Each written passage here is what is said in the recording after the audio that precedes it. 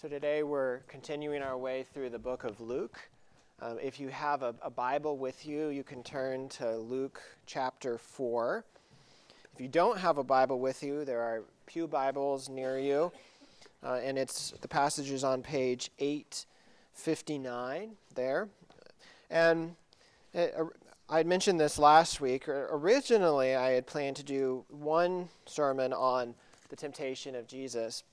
But as I was working on it, there's so much here. And so last week was more of an introduction to the temptation of Christ. And today we're going to actually be diving into the three temptations that he faced. And remember that this is coming at the very beginning of his public ministry. He was baptized by John the Baptist. Luke gave the genealogy of Jesus. And then it says that the Spirit drove him out into the wilderness to be tempted by Satan. And if you weren't here last week, there's one thing that I want to mention just to frame what we're going to be looking at today. When we look at this temptation of Jesus, the big question is, how do we read this and how does it apply to us? And sometimes, and this happens when we read all different parts of the Bible, we can think, okay, this is just a handbook for me to know how to do the right thing. And so we say, all right, Jesus faced temptation, I'll face temptation. And I can overcome temptation by doing it the way that Jesus did it. And what we said is that in a way, the main point of this passage and this temptation, especially flowing out of Jesus being presented as the second Adam, coming to turn back the curse, is that we can't do it. We can't do it by our own strength. We can't face temptation in of ourselves, that every single human being who has ever lived, apart from Jesus, has failed in the face of temptation. And what the message of the Bible says is that Jesus came to obey for us, that he faced Satan because we couldn't do it. But then I also said that then there's an irony here, and it's the great paradox of Christianity, that it says you can't do it, but praise God, Jesus did it for you, so look to him, trust in him, rely on him. But then if you're trusting in Jesus, he sends his Holy Spirit, he gives you power, and then he gives you the ability to actually begin facing temptation with the wisdom of Christ. And then suddenly the temptation of Jesus does become a handbook for us to face temptation. And that's the reason I mention that is because today that's really what we're going to be focusing on more so is how does the temptation of Jesus show us how to face temptation in all sorts of different ways. But before we dive into it more, I just want to read our passage. So again, last week we looked at verse 1 and 2, but today I'll be reading from verse 1 all the way through verse 15. So again, Luke chapter 4, beginning in verse 1. And Jesus, full of the Holy Spirit, returned from the Jordan and was led by the Spirit in the wilderness for 40 days, being tempted by the devil. And he ate nothing during those days, and when they were ended, he was hungry. The devil said to him, "If you are the Son of God, command the stone to become bread." And Jesus answered him, "It is written, man shall not live by bread alone." The devil took him up and showed him all the kingdoms of the world in a moment, and said to him, "To you I will give all this authority and their glory, for it has been delivered to me, and I give it to whom I will. If you then will worship me, it will be yours." And Jesus answered him, "It is written, you shall worship the Lord your God, and him only shall you serve." And he took him to Jerusalem and set him on the pinnacle of the temple, and said to him, "If you are the Son of God, throw yourself down from here, for it is written, he will command his angels concerning you to guard you, and on your hands they will bear you up, lest you strike your foot against a stone." And Jesus answered him, "It is said, you shall not put the Lord your God to the test." And when the devil had ended every temptation, he departed from him until an opportune time. And Jesus returned in the power of the Holy Spirit to Galilee, and a report about him went out through all the surrounding country, and he taught in their synagogues, being glorified by all. This is the word of God. Let's pray. Lord, we see how even the Son of God, when he was facing temptation, didn't rely on himself, but he relied on your written word. He quoted Scripture back to Satan, even as Scripture was mishandling, or Satan was mishandling Scripture. So today, Lord, as we move through this passage, we pray that we could be equipped through your word to face perversions of your word, to face temptations, and to be able to see and know and rest in your truth. And so we pray in Jesus' name, amen. And so you may notice in the bulletin the title for the message today is Provision, Power, and Protection. And really those three words describe these three temptations that Jesus faced. And I was laughing to someone, actually to Mark and Debbie yesterday, and saying that I almost never do alliteration. But it just fell together so well. But I struggled with the last word there, because it's provision, power, protection. But if you look at the third temptation, which we'll do in a moment, it's provision, but it's also proof. And so you could even take your pen and just cross out protection or add below proof. Because really, that's what Satan brings to Jesus. He tries to get Jesus to seek provision, to seek power, to seek proof of protection apart from God. And as we face temptation in the world, which we do, we will, we have, then these are the places that Satan is likely to try to tempt us as well. He wants us to try to seek provision apart from God. He wants us to seek power. He wants us to seek proof that God hasn't promised. And so as we walk through this passage today, looking at each of these temptations individually, we'll see that it does teach us in Christ, through the wisdom and power of Christ, how to face temptation in the world. And so let's begin then with this first temptation, to seek provision apart from God. And look again at your Bible, verse 3. It says, "The devil said to him, 'If you are the Son of God, command this stone to become bread.' And Jesus answered him, 'It is written, man shall not live by bread alone.'" And you'll remember that Jesus had been fasting for 40 days in the desert when Satan shows up. And that's a long time to not eat. Unless we think, well, he's God, it wasn't really very hard. He's fully human, and that's why Luke says that he was hungry at the end of those 40 days, that he really suffered when tempted. And so he was probably closer to death at this moment when Satan shows up than he would be again until the crucifixion itself. And so what this means is that Jesus saw very clearly his need for provision, that he needed food or he would die very soon.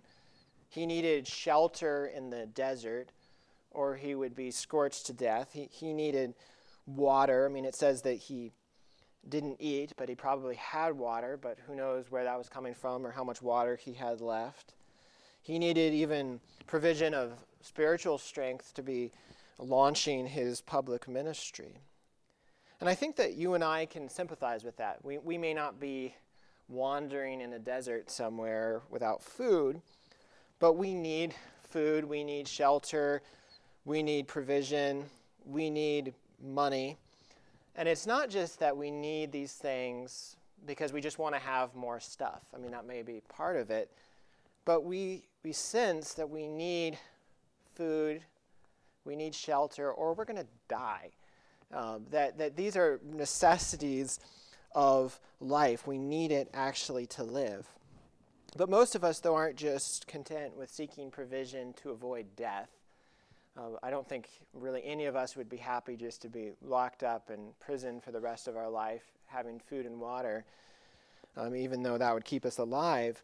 That what we're hoping is that as we have provision of food and water and shelter and the things that we think we need, that somehow that's going to bring us satisfaction, that we want to eat a meal and not just be full, but we actually want to be satisfied when we're done eating.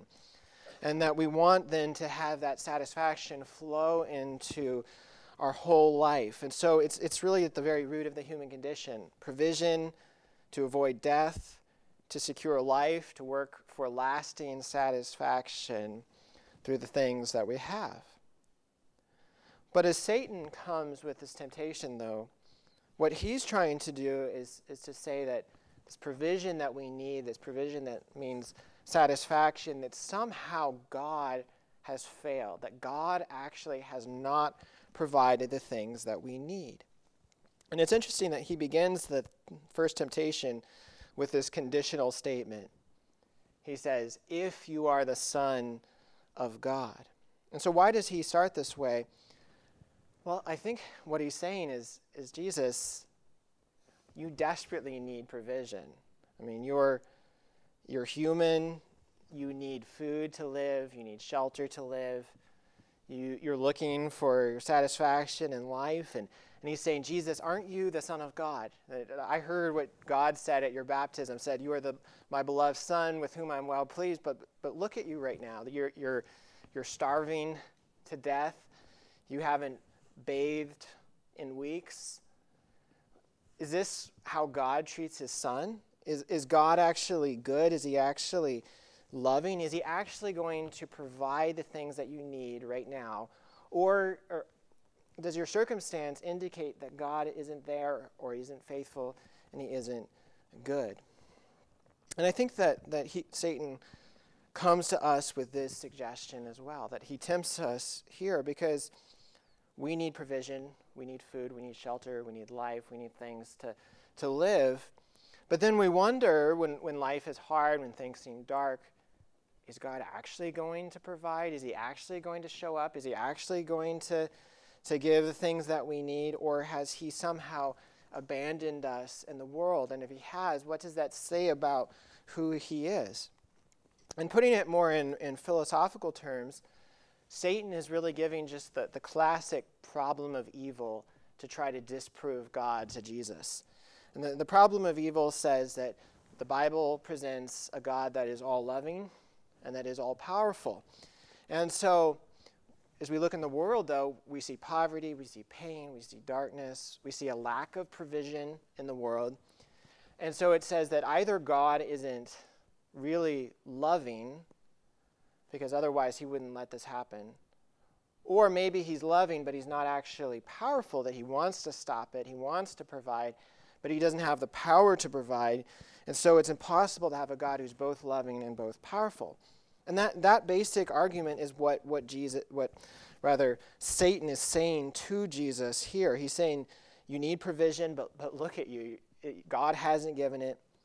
And so you need to look somewhere else. And so that's really then where Satan brings the therefore in his argument. He brings the last shoe of the argument down and says, God's holding out on you.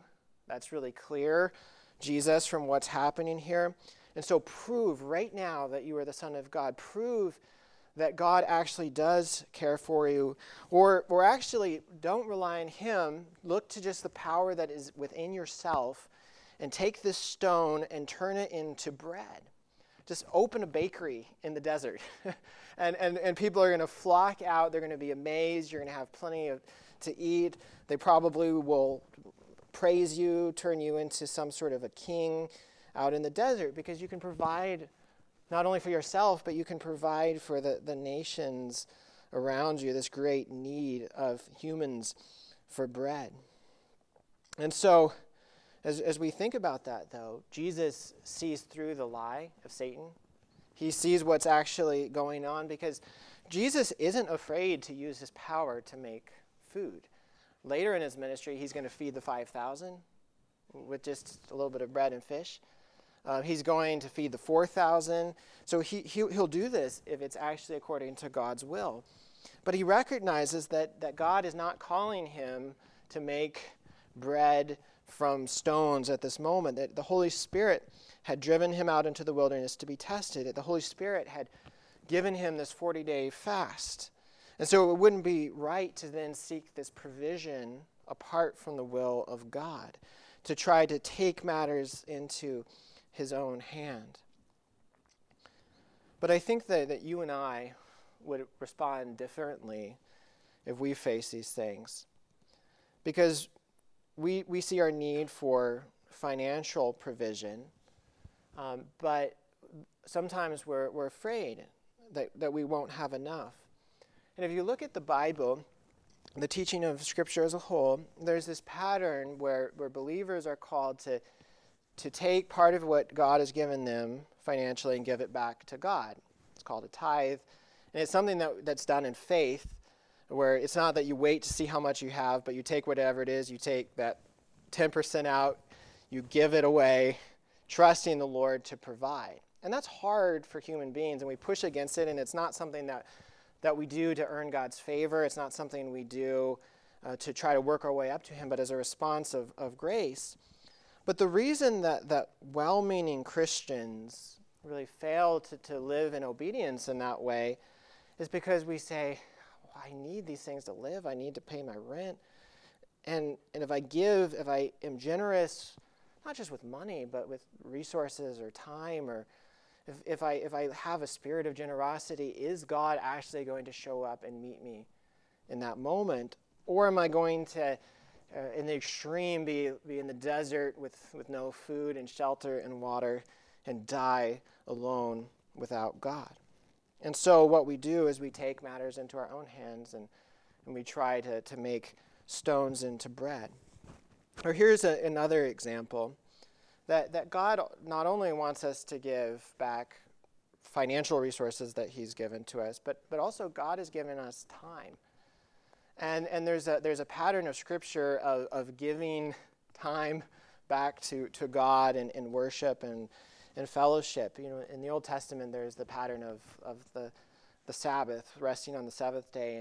And even though believers have different understanding of what it means to rest on Sunday, on the Lord's Day, there is this basic pattern of not neglecting to gather together where God says you have 6 days to work, you have a day set aside to gather with God's people, to be strengthened for preaching, for studying God's Word, for celebrating the Lord's Supper, for fellowship, and God's promise that he can strengthen us and use these things. And I'm not saying that there's never times where somebody can miss church. I'm not trying to lay down some sort of legalistic principle, because there are times when there are really works of necessity, where somebody has to work, or they have to go serve others in some way, and so they're not able to gather with God's people, to set aside that time.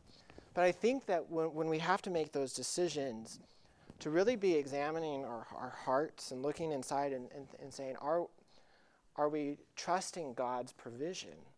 And are we living in a kind of fear of saying, maybe if I do what God has said and seek him, maybe I won't have enough, so maybe I need to just take that extra shift because I really need to stockpile what I have, or maybe God won't actually show up.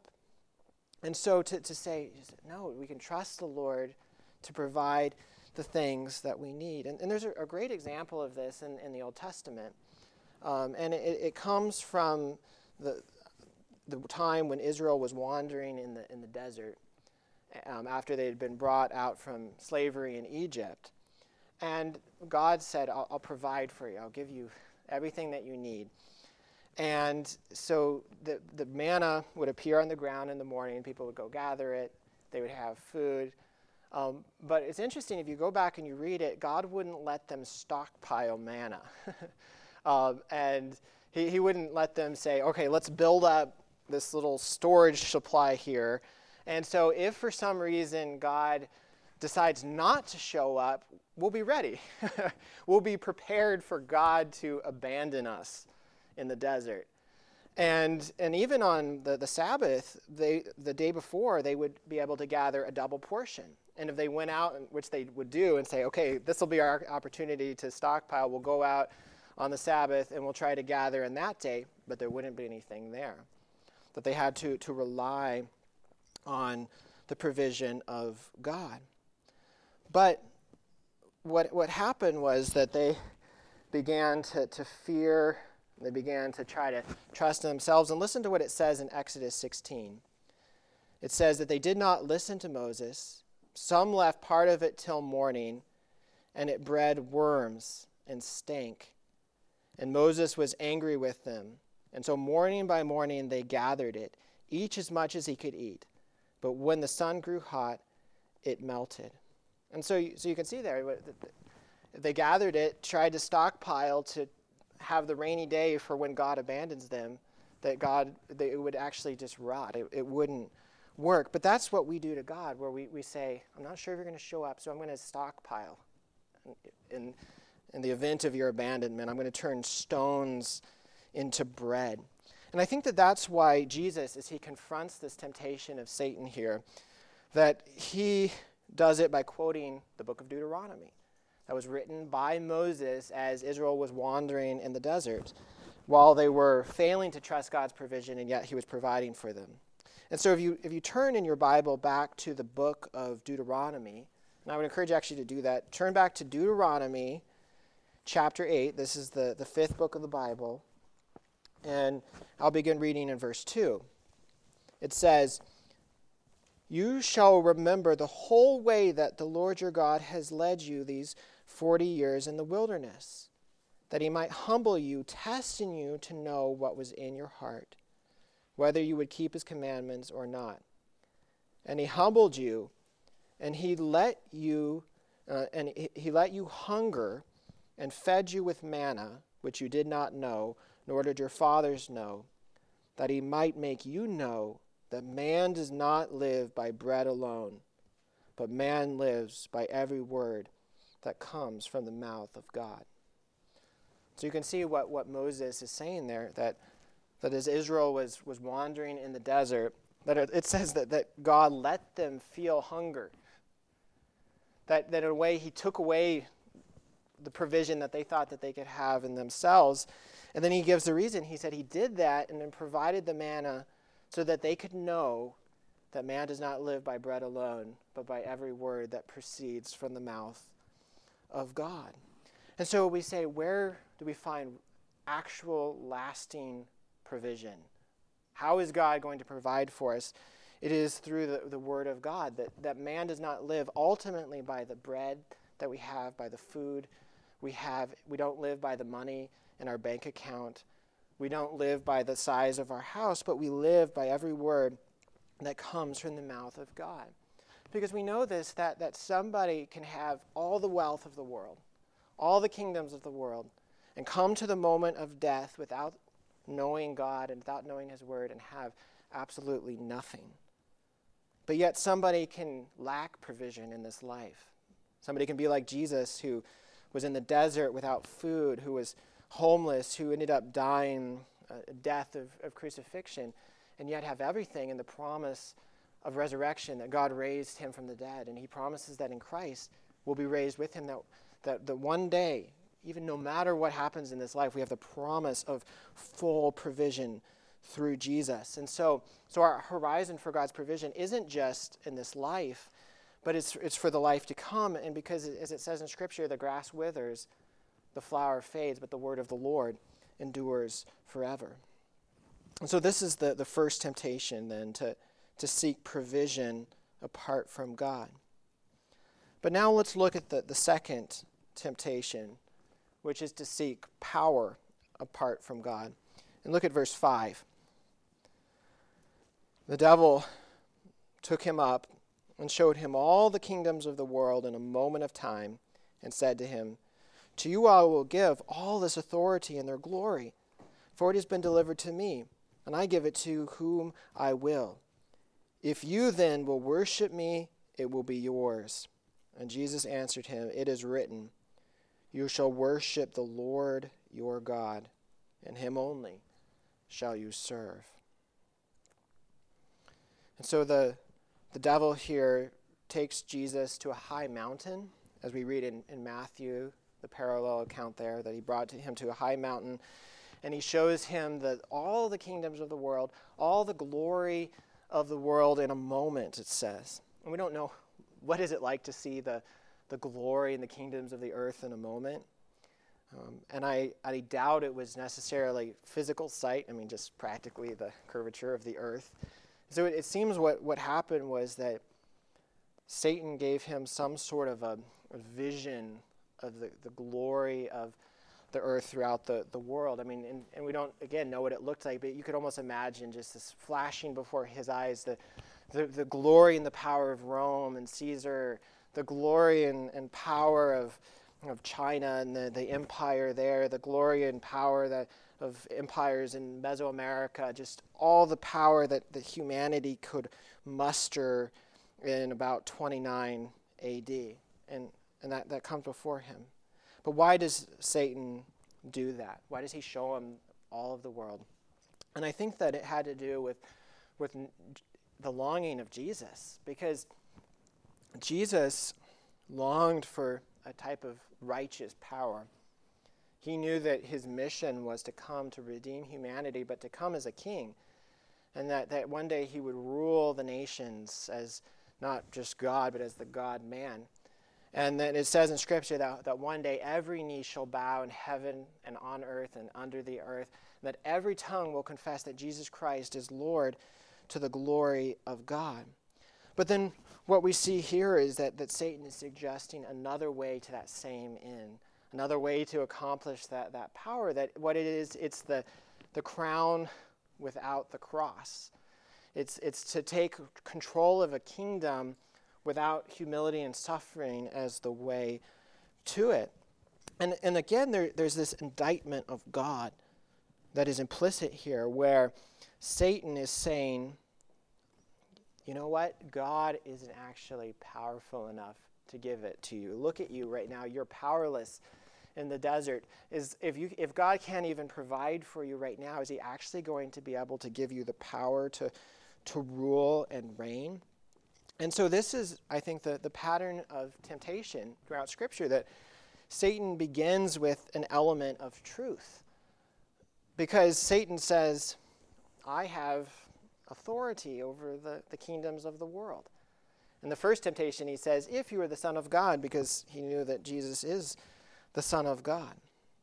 And we read in Scripture that Satan has this authority. Paul calls him the prince of the power of the air. Jesus even calls him in the book of John the ruler of this world.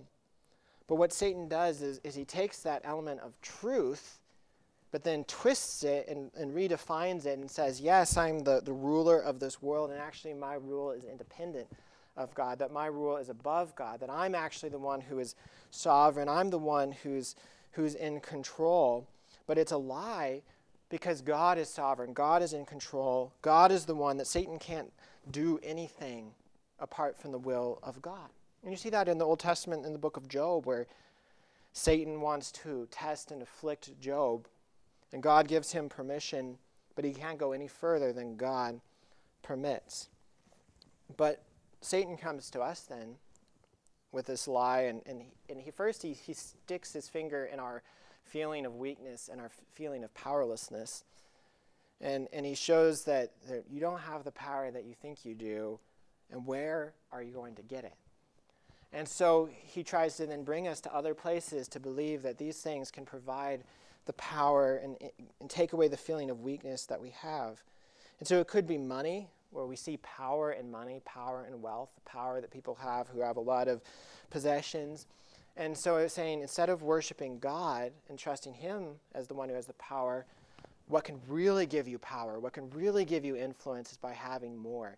And so if you devote yourself to money, if you worship money, if you put all of your energy and your time into money, then your feeling of powerlessness that you have will go away. Or it comes and says, you feel powerless, but look at governments. They can tax they can wage war, they can punish, that's where power is found. And so put all of your energy into the government. Worship the government. Worship politics. If you have the right person in office, things are going to be great. If you have the wrong person, it's going to be horrible. If the military is too small or too big, or if the government's too small or too big. And so we think if we devote ourselves to the government, then our feeling of powerlessness will somehow go away. If we worship human authority, or we see power in intellect and we say, the people who really get ahead are the intelligent. It comes through education. It comes through being smart. And so we say we'll devote ourselves to education, to intelligence, and somehow as we become smarter and smarter and smarter, that our feeling of powerlessness will go away and will be complete. Because what Satan wants is for us to see the power in some other place other than God. He's not necessarily trying to turn us into Satanists who are pouring out blood on altars. He's okay if that happens, but that's not his main goal. His main goal is to have us worship the creature rather than the Creator, to see that as where we'll find life and power. But again, thankfully, Jesus sees through the lies, and he confronts it again with a simple quotation of Scripture. It's so interesting. Each place, Jesus just responds with Scripture. He doesn't respond with his own words or appealing to his own authority. And this time he quotes Deuteronomy 6, verse 13. And if you, again, turn there in your Bible, back to Deuteronomy, make you flip around your Bible a bit today. It says, "It is the Lord your God you shall fear. Him you shall serve, and by his name you shall swear. You shall not go after other gods, the gods of the peoples who are around you. For the Lord your God in the midst of you is a jealous God. Lest the anger of the Lord your God be kindled against you, and he destroy you from off the face of the earth." And so what Moses is saying here, and Jesus quoting Moses to Satan, is that, no, you're wrong. That the power, the authority, it's with God alone. And so we don't look to the nations around us. We don't look to the people around us and say, where does the world say power comes from? But we look to God. We worship him. We trust him to provide. And so if you today are feeling powerless in some way, and there's many different ways to feel powerless, the answer isn't to trust in Satan or other religions or in yourself or in your money or in politics or your intelligence, but really to hear what God said to the Apostle Paul in the book of 2 Corinthians. He said, "My grace is sufficient for you, for my power is made perfect in weakness." That where is the power of God displayed? It's actually in weakness. And therefore Paul says, "I will boast all the more gladly of my weakness, so that the power of Christ may rest upon me." And so that then is the second temptation, to seek power apart from God. But now we'll look at this third and final temptation that Jesus faces, to seek proof apart from God, to seek this proof of God's provision apart from him. So look at verse 9. It says, "And he took him to Jerusalem and set him on the pinnacle of the temple and said to him, 'If you are the Son of God, throw yourself down from here. For it is written, he will command his angels concerning you to guard you. And on your hands they will bear you up, lest you strike your foot against a stone.' And Jesus answered him, 'It is said, you shall not put the Lord your God to the test.'" And so here, Satan thinks, okay, I'm getting nowhere in the desert. I'm going to change the setting a little bit. He brings him from the desert back into civilization, to the very heart of civilization, to the very heart of Jewish society in Jerusalem, to the very heart of Jewish religion at the temple, and brings him presumably to the wall of the temple, the pinnacle of the temple. And as you stood on this wall and you look down into the Kidron Valley, and they say it's about 450 feet down, so this dizzying height. And then that is where Satan begins to spin and to twist his last and final deception. And essentially, what Satan is saying is this. if you were to paraphrase his words, he's saying, Jesus, you've quoted the Bible a lot to me, and that I'm actually a Bible scholar myself. I have a seminary degree, was ordained online, and and so I've read Psalm 91 in detail. I know it better than any human scholar, and I'm quite confident that verse 11 of Psalm 91 says that the Lord will command the angels to guard the righteous one. And then in verse 12 it says that the angels will bear him up lest he strike his foot against a stone. And so Jesus, I'm pretty sure that you're the righteous one. Pretty sure that God says that he's going to protect you. But is that actually true? Can you prove it? If you are the Son of God, throw yourself down. Prove to me, prove to yourself right now that Psalm 91 is actually true. And so I was trying to think then of an illustration of what Satan is doing here, how he's trying to spin this lie. And the best analogy I could think of was just imagining somebody coming to me, and this has never happened, and I got permission for Grace to use this illustration. So somebody comes to me and says, Grace, are you sure that you can trust her? She just told you she's going to the grocery store, but do you really know that she went to the grocery store? Do you really know she's faithful? And so prove to yourself and prove to me right now that she actually is faithful. Just hire a private investigator and send the private investigator after her. What is there to lose? There's nothing wrong with that. Just do it, and then you'll know for sure. And you can even silence my accusation right now if you just do what I'm saying. And if somebody came to me and said that, I wouldn't be too impressed.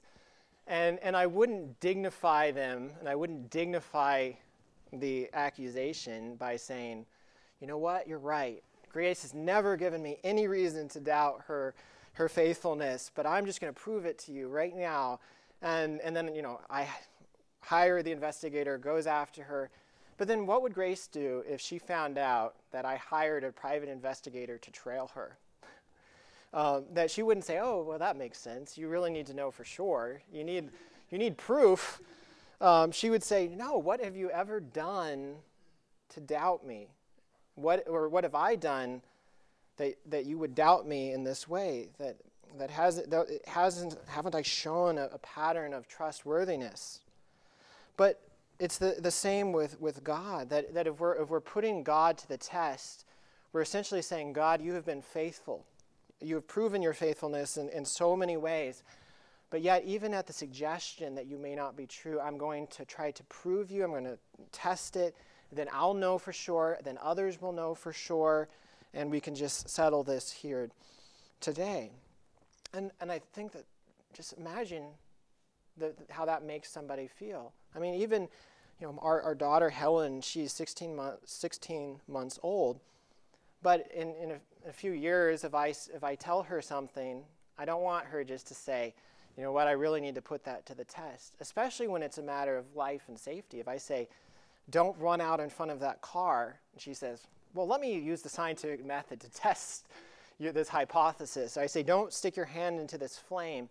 Let me test this to see if it's actually true. No, we recognize that God loves us, that he's our Father, that he cares for us, that we don't need to test his word, but we can trust him because he's proved himself to be true over and over again. And it's interesting that once again, as Jesus confronts this, that he quotes the book of Deuteronomy 6, again. And it's a passage in the Old Testament where it says that we shouldn't put the Lord to the test. And if you go back, we won't turn to Deuteronomy again, but if you will go back and you look at it, it says, don't put the Lord your God to the test as you did at Massah. And you think, Massah? What's Massah? You follow the cross-references in your Bible, and it takes you to another incident of Israel when they're in the desert being tempted. And what they wanted to do was basically know for sure that God was going to show up. God said, I love you. I care for you. I've brought you out of slavery. I'm going to provide everything that you need. But then they were thirsty and they said, oh no, God's never going to provide water for us. So they went to Moses and said, Moses, give us water to drink. They grumbled against the Lord in the wilderness and even said that we would be better off if we had just stayed in Egypt. And so God named the place Massah because Israel put the Lord to the test. And I think that you and I also put the Lord to the test. That we're a lot like Israel in the desert where we grumble, we complain, we think that we'd be better off back in slavery to where we were apart from Christianity. But then we ask, how is it that we can actually know for sure? How can we have this proof that if we shouldn't put God to the test, how do we actually know that he is faithful and that he is true? And really that proof that God gives us and all the things that we've talked about, the provision and the power, they come together at the cross of Jesus Christ. Because it is ultimately the cross where we see this promise of God, that God promised that he will provide for us. But as Jesus hung on the cross, dying and suffering, he had lost everything, it seemed. That God promises that he'll empower us, but Jesus on the cross was completely and utterly powerless. And that God promises that he will show himself, that he'll prove himself true. But as Jesus was suffering and dying, he cried out, my God, why have you forsaken me? And I think that as Jesus was suffering on the cross, that Satan returned. Even in our text it says that Satan waited for an opportune time to return. And if you look at the Gospels, that there's voices coming from the crowd around the cross. And it's the very words that Jesus uses in the temptation saying, if you are the Son of God, bring yourself down from the cross. If you are the Son of God, deliver yourself. And it probably seemed to vindicate Satan's accusation, saying, see, you should have sought provision and power and proof apart from God, because look at where trusting in the Lord has brought you. It's brought you to the place of death and crucifixion. But what Satan could never understand is actually the wisdom of the cross. That the love of Christ displayed in the cross is completely incomprehensible to his mind. Because what happens in the cross is that the love of God is displayed, that glory comes through humility, that through suffering and loss comes life. And so as we look at the cross then, that Christ gives us provision because he gave up his right to provision, that he provides forgiveness and salvation, that Christ gave up power so that we could have the power of the Holy Spirit, the power of forgiveness, the power to follow God, to face temptation, that Christ gave up this sense of the presence of God in that moment as he cried out to the Lord so that he could die and that God would raise him from the dead. And in the resurrection, then we have the ultimate proof. So we don't need to put God to the test because he has given us the proof that is beyond all proofs by raising his Son, Jesus Christ, from the dead. And that is where we find life and hope and confidence. And just to wrap up, I want to read this quote from the song we sing here often called In Christ Alone.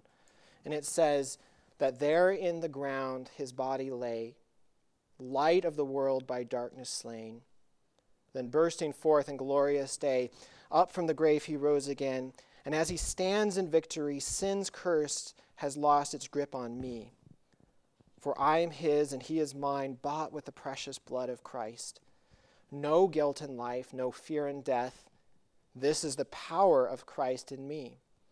From life's first cry to final breath, Jesus commands my destiny. No power of hell, no scheme of men can ever pluck me from his hand till he returns or calls me home. Here in the power of Christ I stand.